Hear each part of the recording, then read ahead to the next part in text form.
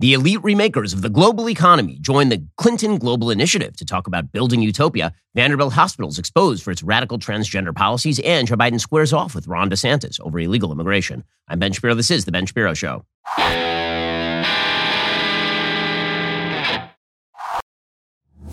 Today's show is sponsored by ExpressVPN. Do you like your web history being seen and sold to advertisers? No? Me neither. Get ExpressVPN right now at expressvpn.com/Ben. We'll get to the news in just one moment. First, you may have noticed that the economy is really on razor's edge. You don't know which way it's going. People are looking for some sort of safe haven, where historically speaking, the best safe haven has always been precious metals. You need to secure your savings in a tax-sheltered account right now. Birch Gold can help you do just that. Birch Gold Group helps you hold gold and silver in a tax-sheltered retirement account to protect you from big government tyranny. Plus, throughout history, gold has always been your best hedge against inflation. Birch Gold is an excellent way to diversify your asset base. It's something that I focus a lot on when I am looking at my own financial strategy. If you have a 401k or an IRA that's underperforming, just text Ben to 989898. You can convert that into an IRA in precious metals right now. Birch Gold Group has an A+ rating with the Better Business Bureau. Countless 5-star reviews, thousands of satisfied customers. Text Ben to 989898. Birch Gold will send you a free information kit on diversifying into gold, tax-free. Take the necessary steps to hedge against inflation today. Protect your hard-earned money. Get your free info kit by texting Ben to 989898 right now. Again, text Ben to 989898 to start with my friends over at Birch Gold. Also, I know that many of us feel insecure these days. Gun ownership in the United States has been skyrocketing. There is a reason for that, but it's not enough to own a gun. If you wish to be a law-abiding Second Amendment performing citizen, you actually need to know how to use it and how to protect yourself and how to defend yourself in case, God forbid, you actually do have to use it. This is why I am a member of the U.S. Concealed Carry Association, and you should be as well. Right now, the USCCA is giving away a free concealed carry and family defense guide and a chance to win $1,000 to buy a firearm to protect yourself and your family. 100% free. Just text Ben to 87222. In this 58-page defense guide, you will learn how to detect attackers before they see you, what the USCCA has learned about school shootings, equipment and training basics about the law and justice systems, how to responsibly own and store a gun, particularly if you have small children, and a whole lot more. Text Ben to 87222 for instant access to this free guide.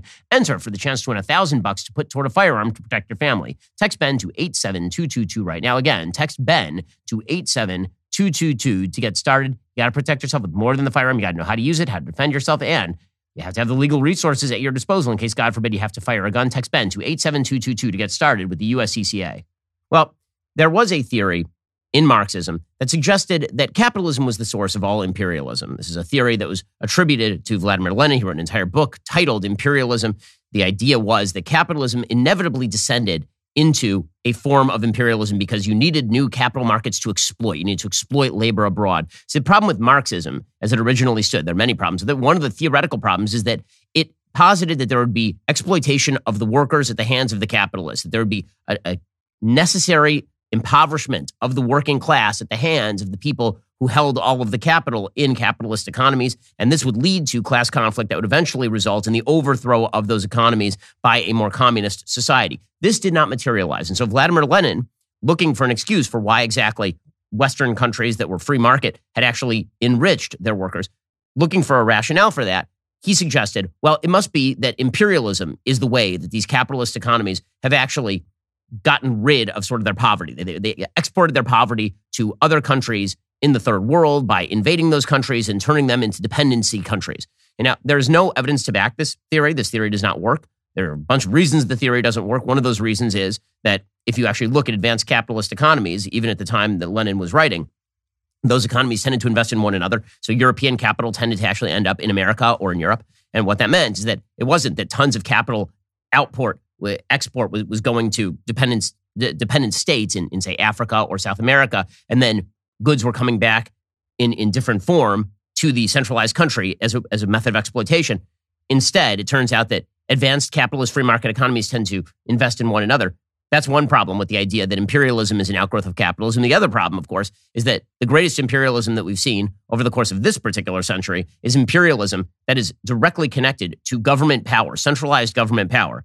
Nazi Germany was an imperialist country that decided to invade all of its neighbors in pursuit of a mercantilist autocracy. The idea of there was that you needed autarky. Everything has to be internal to the regime. Therefore, we need to grab, for example, oil supplies in Ukraine. Same thing with the Soviet Russians. The Soviet Russians decided they needed to expand not only their sphere of influence, but their actual territorial holdings in order to keep forever impoverished areas impoverished and then exploit all of those labor sources and all of those natural resources for the purposes of the centralized government. Okay, the reason that I'm getting into this is because today we are seeing a new form of imperialism. It's sort of a moral imperialism. See, the thing about free markets and capitalism is that it is always cheaper to trade than it is to invade.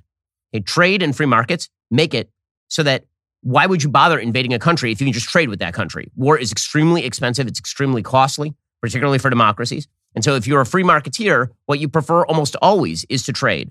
You prefer to leave countries alone and then allow them to send you their resources and you send them resources. And this is how trade works. It is mutually beneficial. Okay, but there is a form of imperialism that has now arisen on the world stage in which giant global institutions decide they're going to remake a bunch of other countries in their own image, not in order to spread freedom or capitalism or free market ideas or individualism, but in order to spread a vision of utopia. And this is what you are seeing increasingly from capitalists.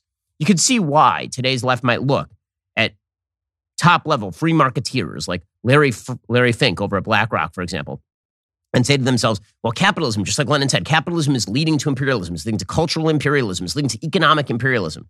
But the reality is that the impulse that Larry Fink over at BlackRock or that members of the World Economic Forum are pushing, that form of imperialism is actually not driven by capitalism. It's not driven by a desire for free markets. It's driven by something else. It's driven by a guilt complex from many people who have made a lot of money through free markets. And that guilt complex means that these folks are actually quite anti-capitalism. They're very much in favor of the system that enriched them so long as it enriches them, but then they feel very guilty about the fact that they have become very rich, and therefore they must use their power in order to essentially alleviate the burdens of the world. And what this amounts to, in reality, is good intentions and really, really bad imperialist side effects. And so you see this most clearly at the Clinton Global Initiative. So according to the New York Times, Bill, Hillary, and Chelsea Clinton have returned to center stage, their own. And we're supposed to be very, very happy about all of this. First of all, it's pretty obvious that Hillary Clinton is revving up for a potential 2024 presidential run. That if Joe Biden decides not to run, Hillary's going to throw her hat in the ring. She's extraordinarily visible now. She has a series on Apple TV Plus that we've made fun of at least 5 times on the show. And now they're reviving the Clinton Global Initiative after shutting it down for several years because it was obviously sort of a corrupt front group. According to the New York Times, after a 6-year hiatus, the Clinton Global Initiative returned to New York City this week, bringing together leaders from the worlds of nonprofit, government, and business, with a few celebrities sprinkled in for good measure. It has been an eventful few years since they last gathered in 2016. Former President Clinton said in his opening remarks at the Hilton in Midtown Manhattan, "The challenges we face are steep, but they pretty much have been steep for a long time now. And Clinton Global Initiative is always and has always been about what we can do and not what we can't do." According to the New York Times, the Clinton Global Initiative began in 2005 and quickly became something akin to a Davos on the Hudson event, but one with a greater focus on philanthropy, nonprofits, and corporate do-gooding. The way it differed from most conferences is that it required participants to make commitments, sometimes in dollars, other times in targets, such as for creating jobs or delivering clean water. Up to the hiatus in 2016, attendees announced more than 3,700 commitments, which by the organization's own tally had helped more than 435 million people in over 180 countries. Well, I mean, it's very nice of them to pat themselves on the back. The real question is the policy that they are pushing on countries that may not be particularly into it, are those policies productive or counterproductive? Because it turns out that the preconditions to thriving for any successful country are going to be things like property rights, free markets, stable institutions of government, technological advancement unhampered by extraordinarily restrictive green regulations. Okay, right? These are all preconditions to development and growth. The Clinton Global Initiative pushes against many of these things on behalf of many people who benefited from particularly these institutions that many of them now don't like very much. They instead want to centralize power in their own hands. So the new imperialists are the globalist elites. When I say globalist, I don't mean people who are in favor of global free trade. Global free trade does not make you a globalist. What makes you a globalist is the idea, the flattening of all politics into there should be some bosses at the top and everybody else should live the same. This is a major problem. Okay, it's a major problem when you talk about country-to-country globalism, the idea that one country should extend its reach over all countries in order to flatten them out and make them live the way that we do. By the way, it's a serious problem inside the United States when the federal government says that everybody in the United States needs to live exactly the same way, that basically the federal government is the only government that matters, and Florida needs to live exactly like New York, which needs to live exactly like Iowa. That's a real problem as well. The best politics are all local in nature because you and your neighbors tend to agree, whereas you and some dude up in New York, if you're down here in Florida, you're going to tend not to agree. Well, that is even more true, like far more true, when it comes to the global level. The idea that there's one global set of rules and it's going to be imposed by a bunch of very, very wealthy elites who have benefited from a system that they now feel guilty about. It's a real problem.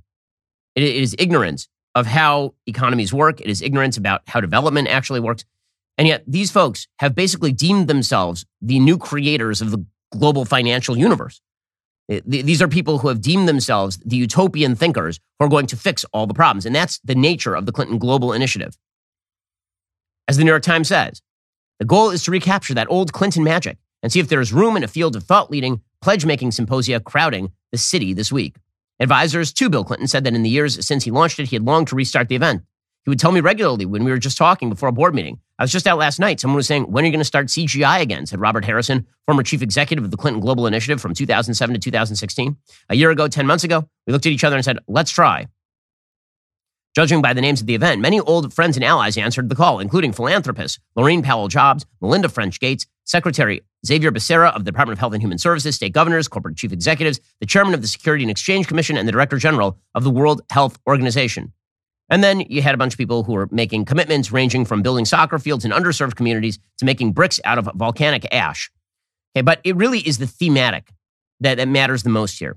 And so when you listen to a wide variety of very powerful global financial officials, people in both governmental and non-governmental organizations, in the corporate world and in the nonprofit world, when you listen to these people talk about how they wish to remold and reshape the world in their own image, you have to realize, again, imperialism is the outgrowth of utopianism. It is not the outgrowth of free markets. And very often it cuts directly against free markets. So, for example, at the Clinton Global Initiative yesterday, the UN's ESG czar, that is the Environmental Social Governance czar, a person named Damilola Ogunbiyi, talked about how there are endless supplies of money to just remake the world toward an ESG transition. Now, ESG is basically code for equity, which is the left-wing notion that all inequality is the result of some sort of deep injustice in the system.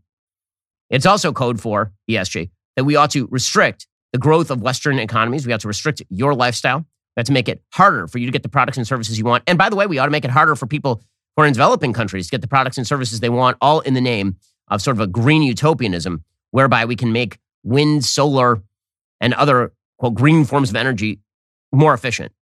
And we have endless supplies of money to do this. Now, where that money comes from, they don't care. And that's sort of the point. Again, this is not free market stuff that we are talking about. This isn't free market imperialism. This is utopian centralization promoted by do-gooderism. Here we go. First, recognize it's a crisis. And, just how we found, is it 14 or 17 trillion for COVID? The money must be there somewhere. The money must be there somewhere, right? We're not going to explain how the money gets there. We're not going to try to figure out where the money comes from. The answer is when we spent $17 trillion on COVID, it came literally from nowhere, which is why we now have a massive inflationary problem across Western economies. But they don't care about that because, again, the idea is that utopia exists out there and we are the wisest people who have ever lived. And therefore, we are going to spread our values around the world. And by the way, they're both economic values, which directly cut against capitalism, and they are, as we will see, a set of moral values that cut directly against the interests of American families. It's not just people who work for the UN. It's BlackRock's Larry Fink. So BlackRock, of course, is one of the biggest investment firms on planet Earth. They run trillions of dollars in assets, which means they have extraordinary levels of control over corporations, major corporations in the United States. Many of them have huge chunks of them in terms of their stock owned by BlackRock, which means that Larry Fink basically says to these corporations, jump, and the corporations say, how high? And Larry Fink does not have the free market's best interest at heart, right? He doesn't believe that systems that are sort of left to their own evolutionary devices make the world better, which is the basis of the free market. The basic idea of the free market is that decentralized knowledge, and we don't all have to get in a room and plan anything.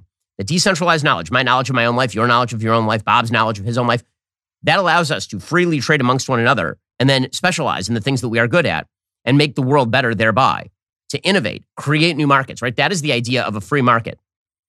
But according to people like Larry Fink, it all has to be organized under Larry Fink. And so if he can change the incentive structure by himself, using your money, by the way, because he doesn't own all the money at BlackRock, you just like how Larry Fink has invested your money, typically speaking, and now he's going to use the power of your pension fund in order to cram down his own values against your interest, by the way, as both a consumer and as an investor. Here's Larry Fink. Because of the rising energy prices, we are certainly seeing the green premium shrink quite considerably. And so the amount of investment dollars that are going into new decarbonization technology is accelerating. Okay, so he's saying that what we are seeing because of the driving up of the energy prices because of the inflationary policy we've pursued. That's good because it's made all energy more expensive.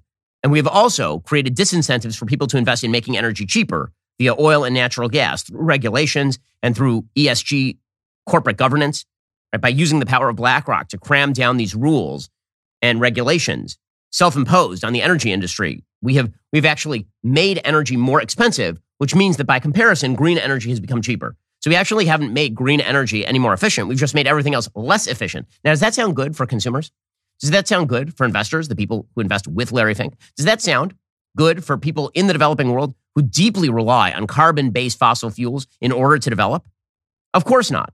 The more that you have these centralized dolts in charge of policy, the worse things get for people, particularly in the developing world, who require free markets, who require free exchange of goods and services and the most efficient goods and services on the market in order to develop. You want to know why China and India are the world's leading emitters? Because they are trying to develop. When you're trying to develop, you do not care about the forests and the rivers as much as you care about how many of your people are dying of starvation, which is their role. Now, as the world develops globally through free markets, the free market will, in fact, take into account things like environmental damage. That's what's happened in the West. The carbon footprint, in terms of the West, generally speaking, has been declining as a proportion of carbon emissions planet-wide over the course of the last several decades. In the United States, carbon emissions have been declining pretty markedly over the course of the last decade and a half because we've become more energy efficient. Right? In terms of how much power it takes to actually power your house, for example, we've become much more energy, even using carbon-based fossil fuels. But the idea here is that if they cram down utopia on everybody, this will make everything better. That utopianism is the real imperialism, the globalist utopianism of people like Larry Fink, of people like the Clintons. That's the stuff that really should scare people. It's the do-gooderism, as always, that should scare people, especially because it's connected with a real sort of dark side. And that dark side is that if you don't go along with our do-gooderism, this makes you bad. Right? If you think that what we are saying is wrong, incorrect, will have damaging effects on both people living in developed countries and people living in undeveloped countries, if you say that, then this makes you actually a person with evil motive. So that's what Bill Clinton and Larry Fink were saying to one another at the Clinton Global Initiative yesterday. I want to say one thing about Larry that I really admire, quite apart from the fact that he's not a climate change denier. I'm the target of all those. He's the target of the climate change deniers. Anybody who disagrees with Bill Clinton or Larry Fink about whether they get to be in control of the global economy is a climate change denier. Now, never mind the fact that there are many of us out here who say, sure, climate change is happening. Sure, a majority of that climate change is probably caused by human activity. It's anthropogenic.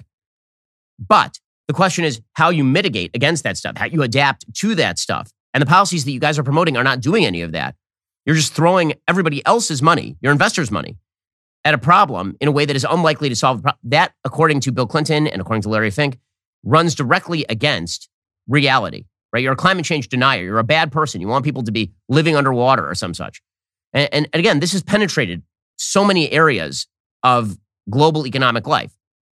It's penetrated corporate America. Unilever's CEO, Alan Jope, he said, you know what? The reason that we like ESG is because we can't sell products underwater. Nobody is suggesting that Unilever is going to be selling products underwater. But what exactly does Unilever have to do with the greening of the world economy via massive subsidy boondoggles that are unlikely to actually have an impact on the climate the way he says they are?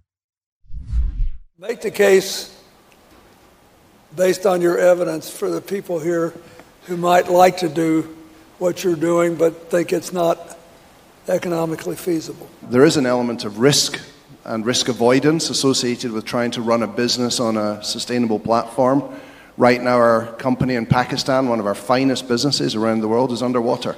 We'll push through that, but it's not a great place to be selling food or personal care products when you're underwater or on fire. Okay, so again, the idea is that we can reconstruct the entire world economy to prevent natural disasters. Okay, that again is granting a level of control to the CEO of Unilever that does not exist in reality. It just does not exist, which really suggests that this is an exercise in self-glorification, that this is an exercise in my values are the values that matter. And it's not just when it comes to the economy. It's not just seizing the reins of a global economy and then redirecting all of that in almost mercantilist fashion toward your desired end, which is the opposite of free marketeering. Right? Free markets suggest, again, that there will be a gradual evolution of prices along the lines of collectivized knowledge. Mercantilism suggests that there's a bunch of people at the very top of an economic system and they get to direct all the levers of power. So does communism. Right? Any sort of economic system that suggests that there's a group of experts sitting in a room and they get to decide policy for everyone, that runs directly counter to precisely the systems that have generated enormous upswings in human prosperity since 1800. If you look at the history of economics, what you see is that there's very little development in terms of economic GDP growth for about a couple thousand years, basically for nearly all of human history, up until 1800. Looks like a flat line, economic growth. And then in about 1800, it starts to spike, and then it goes exponential. And the reason for that is because of the growth of free markets and the recognition that decentralized control of economies is better than centralized control of economies. And yet, here you have people who should know that, and they are acting in precisely the opposite way. If you give us power, then we can cram that down on everybody else. We'll get to more on this in just 1 second. First, let's talk about a simple fact of life, and that is death. And this is why you need a will. So don't be the idiot who didn't write a will, and then you have to have the state disperse all of your assets. That is a bad idea. You do not want the state involved in nearly anything about your financial life. God forbid something happens to you. You got to make sure that your kids get what they are supposed to get. Your wife gets what she is supposed to get, and all of the rest. Don't let living without a will happen to you. Dying without a will is even worse. Take 5 minutes to set up your will with Epic Will today. A complete will package with Epic Will provides you with so much more than just protection of your assets. They'll look at your entire legacy, your finances, your medical wishes, your responsibilities as a parent or caregiver. They bundle your last will, living will, healthcare power of attorney, your HIPAA release, durable financial power of attorney in one easy package. Make sure your entire legacy, everything you leave behind, is indeed protected. And they make it super easy and affordable. It only costs $119 for a single person to create a will. And when you use promo code Shapiro, you will save 10%. So do yourself and your loved ones a favor. Make sure you have a will in place today. Go to epicwill.com. Use promo code Shapiro. Save 10% on Epic Will's complete will package. That is epicwill.com. Promo code Shapiro. Also, this episode is sponsored by the Jordan Harbinger Show. If you haven't given a listen to Jordan Harbinger Show, you're missing out because he features in-depth, really fascinating interviews with a wide variety of figures ranging from people like Charles Koch and Neil deGrasse Tyson to Kobe Bryant, diving so much deeper than any other interviewer out there. It's clear Jordan really goes in the weeds. He prepares for his interviews, not just winging it. He dives into the minds of fascinating people, from athletes and authors to scientists and mobsters. Every Friday, Jordan also releases a Feedback Friday episode to respond to listener questions. He covers everything from conventional problems like leaving a dream job to really heavy, difficult subjects like helping someone escape an abusive relationship. One of my favorite episodes is the one where he interviews Yeonmi Park about her experiences in North Korea versus the United States. Listening to Jordan goes great with listening to this show, which you're already doing at this moment. I don't always agree with Jordan and what he says on the show, but it's always fascinating. Search for the Jordan Harbinger Show. That's HARB as in boy, IN as in Nancy, GER in Apple Podcasts, Spotify, or wherever you are listening right now. It turns out that, unfortunately, the globalist elites who are doing this with the economy, they also have a set of values. And that set of values is a moral set of values that suggests radical individualism when it comes to your personal life. Everybody else is supposed to respect everything that you do in your personal life, no matter how crazy, bizarre, or damaging to children. But when it comes to the economy, we ought to run everything top down. Because utopia really is a bunch of atomistic individuals being able to have sex with whomever they want, but controlled economically. Because the externalities of their economic activity are bad, but there are no externalities to your personal activity. And this brings us to the insane story of what's going on over at Vanderbilt Hospital. So because of the investigation of our friend Matt Walsh here at Daily Wire and some of the people who work with him, Tennessee Republican Governor Bill Lee has now called for an investigation of the pediatric transgender clinic at Vanderbilt University Medical Center. This comes after shocking videos were posted by Matt Walsh detailing a doctor's promotion of the big moneymaker transgender surgeries. The videos also show apparent threats made against medical professionals at Vanderbilt University Medical Center if they objected to the procedures, even for religious reasons. And it really is stunning material.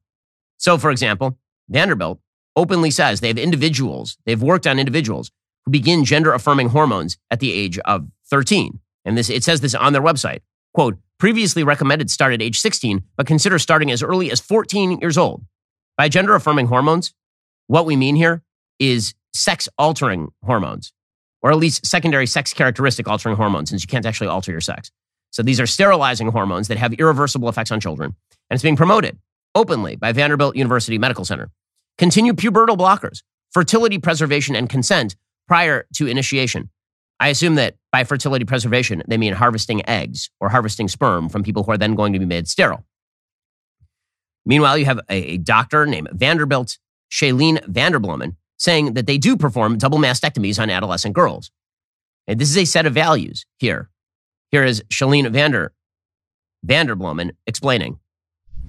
So when we talk about the WPATH guidelines, so in order for our patients to really successfully undergo these surgeries, we do, again, follow these guidelines. So a lot of times it's for insurance purposes, but again, insurances kind of follow suit with the WPATH guidelines for the most part. So for any kind of top surgery, we do require one letter of persistent, well-documented gender dysphoria by a licensed mental health provider.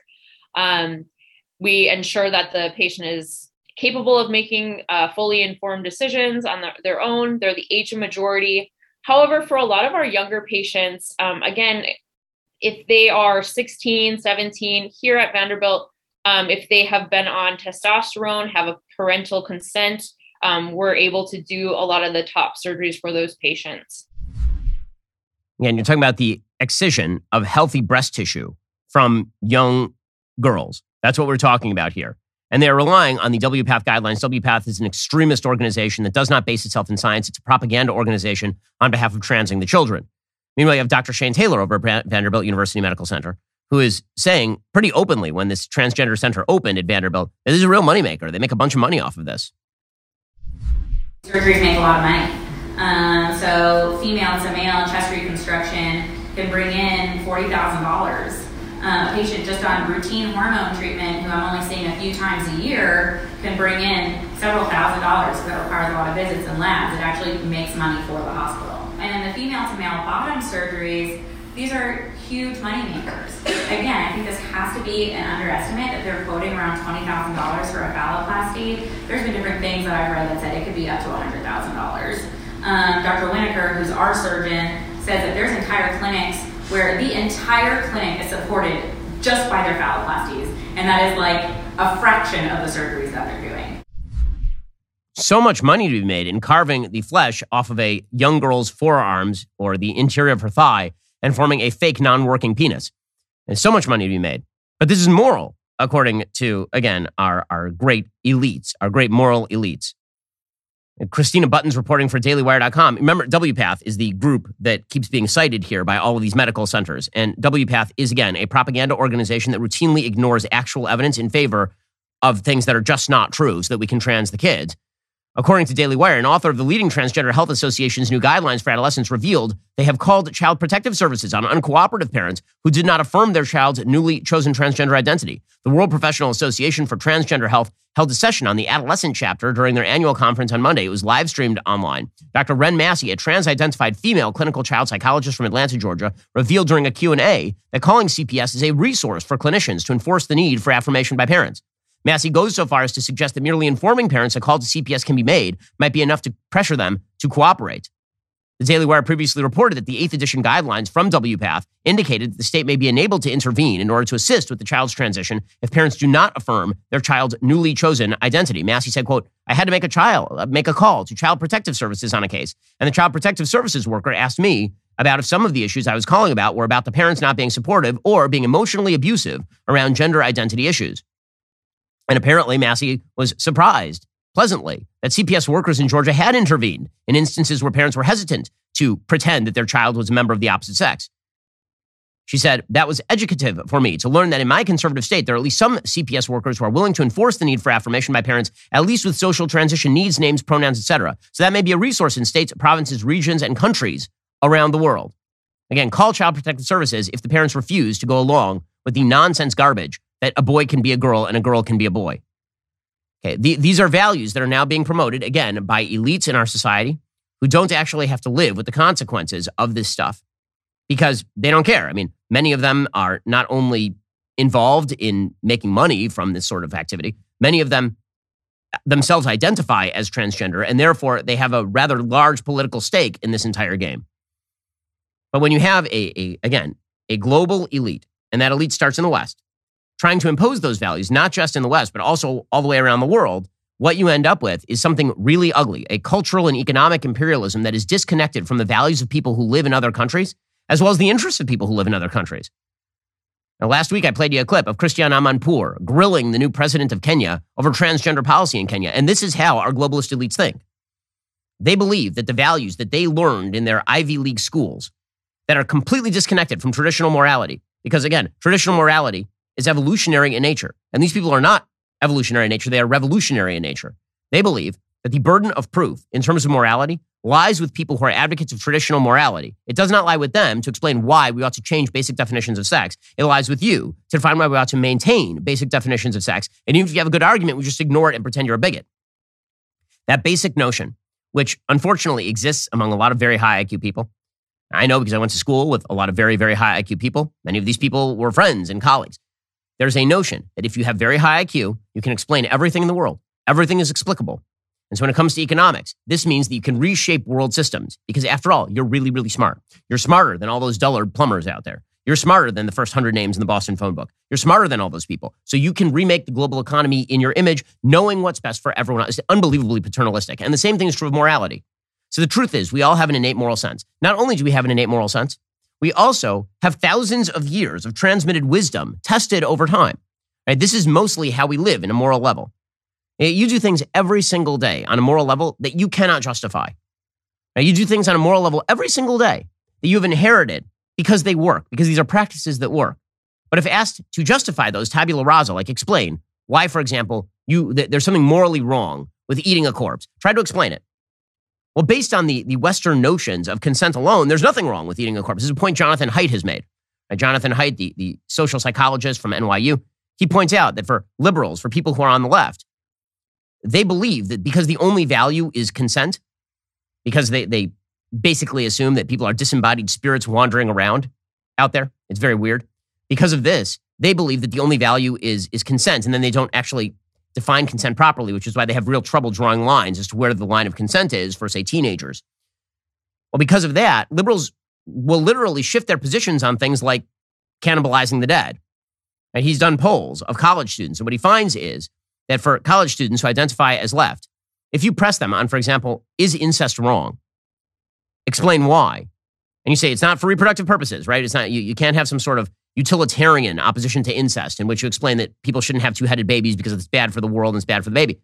If you say, okay, you're just talking about sterile sex between siblings, people on the left have a very, very difficult time explaining why that is wrong. People on the right just say, you know what, I don't have to explain why that's wrong, it's wrong. I don't have to come up with some highfalutin theory about social pressure and power imbalance. I can just say it's a wrong thing. I know it's a wrong thing because we have thousands of years of tradition demonstrating that this is a wrong thing. But for the people who are very high IQ and believe that the world should be remade in their own image, anything that they cannot rationalize tabula rasa, therefore becomes immoral. Right? It's not just that it's something we shouldn't accept. It becomes actively immoral. It is an effect of bigotry. It is simply that you have ingrained notions about human behavior that are rooted in discrimination. That's why you believe all of these things. And so this is all of a piece. Right? The idea that you get to blow up an evolutionary global economy that, again, has evolved over time because of the desires of billions of people being input into the pricing system, that you can overthrow that because you can't explain it. You don't know how it works. It's too complicated for you. When it comes to the pricing system, you just have to accept that people have different priorities about what things cost and what things should cost. But you don't want to accept that because you can't rationalize it. And so because you can't rationalize it, you get to remake it. The same thing is true of morality. Because you can't rationalize most of the moral sensations that you have, because you cannot rationalize data-driven, right? Again, thousands of years of transmitted wisdom. Because you can't rationalize that from your own mind because you come from a set of values that you have decided on yourself. This means that you can overthrow it. And so the real imperialism these days is coming from people who believe that centralized power ought to lie with them and that there is no chain of generations, no wisdom that has been passed down. There is no broad world out there that transmits wisdom through a decentralized and highly complex system. None of that matters. What matters is what's in your head and what's in your, because you are so smart. And because you are so smart, this is why you get to cram that down on everybody else because you know what is best for them. And if that means silencing people, you'll silence people. This is why, for example, as Andrew Follett is reporting over at National Review, Nature magazine is now demanding that only science compatible with an ideological, fashionable worldview be published. They are now actively suppressing science. A recent volume of Nature Human Behavior says, quote, although academic freedom is fundamental, it is not unbounded. For example, research may inadvertently stigmatize individuals or human groups. In a Nature news feature last week, the author worried, quote, a new ultra-conservative supermajority on the United States' top court is undermining science's role in informing public policy. Scholars fear that results could be disastrous for public health, justice, and democracy itself. The recent issue of Nature Human Behavior says, quote, science has for too long been complicit in perpetuating structural inequalities and discrimination in societies. They now say that they're going to repudiate any research that, quote, promotes privileged exclusionary perspectives. But of course, this is the most privileged exclusionary perspective. You get to decide which science is acceptable and which science is not. When we are talking about the people who are wielding outsized power on behalf of a very minority worldview, this is the people you're talking about. We are so smart that we know what is equitable and what is just and what is true, and we will not allow a decentralized system of science to abide. That cannot happen. We cannot allow that to spread because that's outside of our control. This bizarre notion that the quote-unquote smartest people out there, and we know they're the smartest because they've succeeded in a system that they then despise, that those smartest people then get to remake the system in their own image and destroy the institutions that made them wealthy and successful in the first place. That is the true danger to the growth and flourishing of Western civilization and, yes, the planet, more generally speaking. It is a serious problem. It also happens to be that these people are very unconcerned with the actual effects of their policies on everyday lives. Because after all, when you have utopia in your head, everybody else is either a tool or an obstacle. We'll get to more on this in just 1 second. First, when you're running a business, you get hit with all kinds of interesting scenarios, like what are the meal and break requirements that you have to provide to employees? How do you improve company culture and employee engagement? How exactly do you handle HR? I mean, this is a big one that nobody actually thinks about when you set up a business. And then it is probably your biggest liability if you do not have an HR plan, because lawsuits are plentiful in the United States. This is why you need HR. Well, HR managers are really expensive. They can easily cost over $80,000 a year. But with Bambee, you get access to your own dedicated HR manager starting at just $99 a month. All of Bambee's HR managers are based right here in the United States. They can support the nuances across all 50 states. Your manager is available by phone, email, and real-time chat to help you effortlessly run employee onboardings and terminations. Encourage good performance. Make sure your business stays compliant with ever-changing HR regulations. With Bambee's HR Autopilot, you can automate the most important HR practices like setting policies, training, and feedback. In fact, Bambee clients are 4 times less likely to have a complaint filed against them. Go to Bambee.com right now. Type in Ben Shapiro under podcast when you sign up, spelled BAMBEE.com, BAMBEE.com, Bambee.com. Also type in Ben Shapiro to let them know that we sent you. And folks, you might be one of the wise folks who realized it was time you stopped giving your money to woke razor companies that hate you and you bought a Jeremy's razor instead. As if the thought of making a woke company poorer wasn't enough of an incentive, we have something amazing for you. You ready for this? The Jeremy's Razors Contest for the Car. So, remember that commercial where Jeremy was driving around a McLaren 600 LT? You remember that? You can win that car now. Seriously, you can win that car. For every person you refer, whether they buy a Jeremy's Razor kit or a Daily Wire annual membership, you get points in the race to win the McLaren. That is correct. You could win like a $250,000 car just for referring friends and family members to Jeremy's Razors or DW+. If you get enough folks to sign up for Jeremy's Razors, you could win the McLaren. I'm biased because I know that my audience is the best, but let's face it, you are, and it would make me proud if someone in my audience won this car. You know what you have to do. Sign up for the contest and start competing by going to jeremysrazors.com/play. The race for the car ends November 1st, 2022. Get in the competition today. Again, this could be you. You could be driving around in like a $250,000 car. See terms and conditions for complete details at jeremysrazors.com/referral terms. The program is open only to legal U.S. residents residing in the United States, D.C., excluding residents of Colorado, Connecticut, Maryland, Puerto Rico, and U.S. territories and possessions 18 and older. Remember, friends don't let friends shave with woke razors. Also, my book club, Ben Shapiro's book club, is back tomorrow for a whole new episode at 8 p.m. Eastern on DailyWirePlus.com. This month's book is All the King's Men, maybe the greatest political novel ever written. The book is really about Huey Long and his rise and fall in Louisiana, but it's much deeper than that. It's about the nature of politics and can it change lives and how people allow power to corrupt them in pursuit of utopia. You have to be an all-access member to join in on the fun. Head on over to DailyWirePlus.com. Become a member today. Join us tomorrow at 8 p.m. Eastern. So when we speak of a group of elite people who are utterly disconnected from the implications of their own policy, obviously this applies to the Biden administration when it comes to illegal immigration. Joe Biden's absolute lack of care for the people living along the border who have to undergo the travail of integrating hundreds of thousands, millions of people every year on the border because he refuses to do his job and actually close the border. It's an astonishing thing. It really is amazing. So, for example, Joe Biden yesterday did an interview. Well, actually, he did a press conference. And at this press conference, he suggested he's doing his best to stop the flow. He said this while clutching his binder, which is always a sign of mental health. Here was the president of the United States. What's on my watch now is Venezuela, Cuba, and Nicaragua. And the ability to send them back to those states is not rational. You could send them back and have them, we're working with Mexico and other countries to see if we can stop the flow. But that's the difference. Oh, so they're doing an amazing job. And then he tries to run from the room. But somebody asks him about Ron DeSantis sending illegal immigrants to Delaware so that Joe Biden can actually see what illegal immigration looks like and not foist it off on a bunch of people who he's never seen, doesn't care about. And Kamala Harris has never visited the border. His borders are. And here was Joe Biden's absolutely cavalier response. Looks like he's sending migrants to Delaware. Do you have any comment or response to that, sir? He should come visit. We have a beautiful shoreline.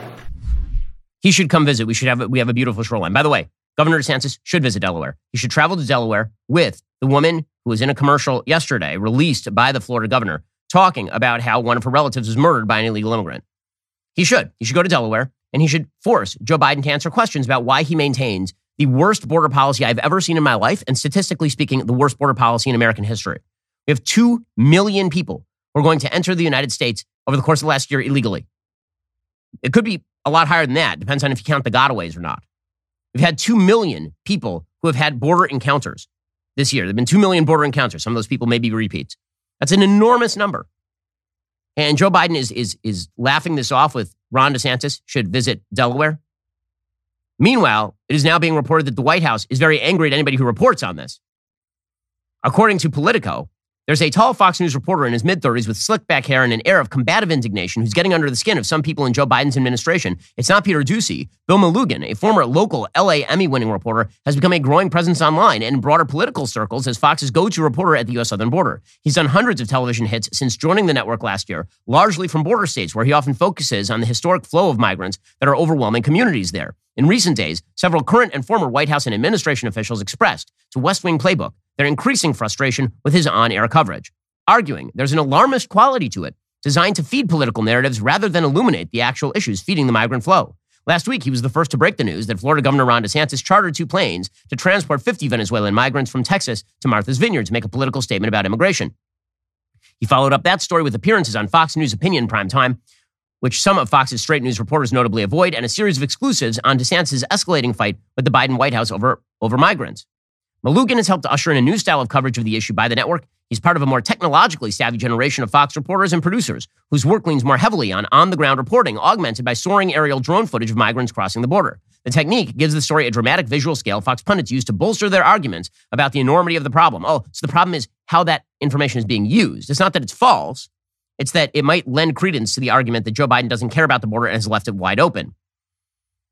As Malugin has become an increasingly visible figure on the network, his coverage has caught the attention of the White House, which has become increasingly irritated by his report. Wait, I was informed reliably by sources that when Donald Trump attacked the press, it was an attack on freedom of the press and therefore on our democracy. When this White House sends out unnamed sources to Politico to rip a reporter for, just sending a drone over the border to show how many people are crossing the Rio Grande illegally, then the White House is very mad about it and it's totally fine. During a press conference last week, Press Secretary Karine Jean-Pierre noted Fox News got the heads up on Martha's Vineyard before local, state, and federal agencies.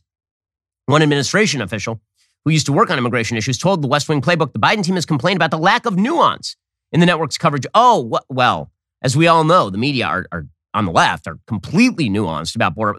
It's not as though they are complaining right now in the media that Ron DeSantis sending 50 people on an air-conditioned charter flight to Martha's Vineyard, maybe the most beautiful spot in the United States this time of year. It's not like they're comparing that to the Holocaust on network news. But it's the nuance that's really, that's what they're really upset about over at the White House. So these elitists are more concerned about how they are being covered than they are about the actual problem of a vast wave of illegal immigrants washing across the American border. That's what they're worried about. That's what they're really, really upset about. This is how you end up with Jon Stewart, right? Who's the new moral imprimatur of the left, right? Jon Stewart is now the most moral man in America. They put him on the cover of magazines, even though he's well past his prime. He's a sausage that was left out in the sun way too long. And here is Jon Stewart explaining that the path to Republican power lies in what he calls a dishness. It's very obvious at this point that the path to Republican power lies in, and I don't know that there is a political platform or an ideology other than, and this stunt did exactly what he wanted it to do, which is jumped his profile, made him a hero amongst those for whom is one of the sole characteristics that they're looking for in their leaders. It probably angered Trump because nobody's going to be a bigger dick than me. Like, this is going to be, imagine the season that we're in, where they are trying to one-up each other in utter cruelty. It's about the cruelty. Now, it doesn't matter, again, that we have thousands of migrants who are dying every year because of the open border policy. It doesn't matter that we had 53 people die in Bexar County in Texas in the back of a truck because of this border policy.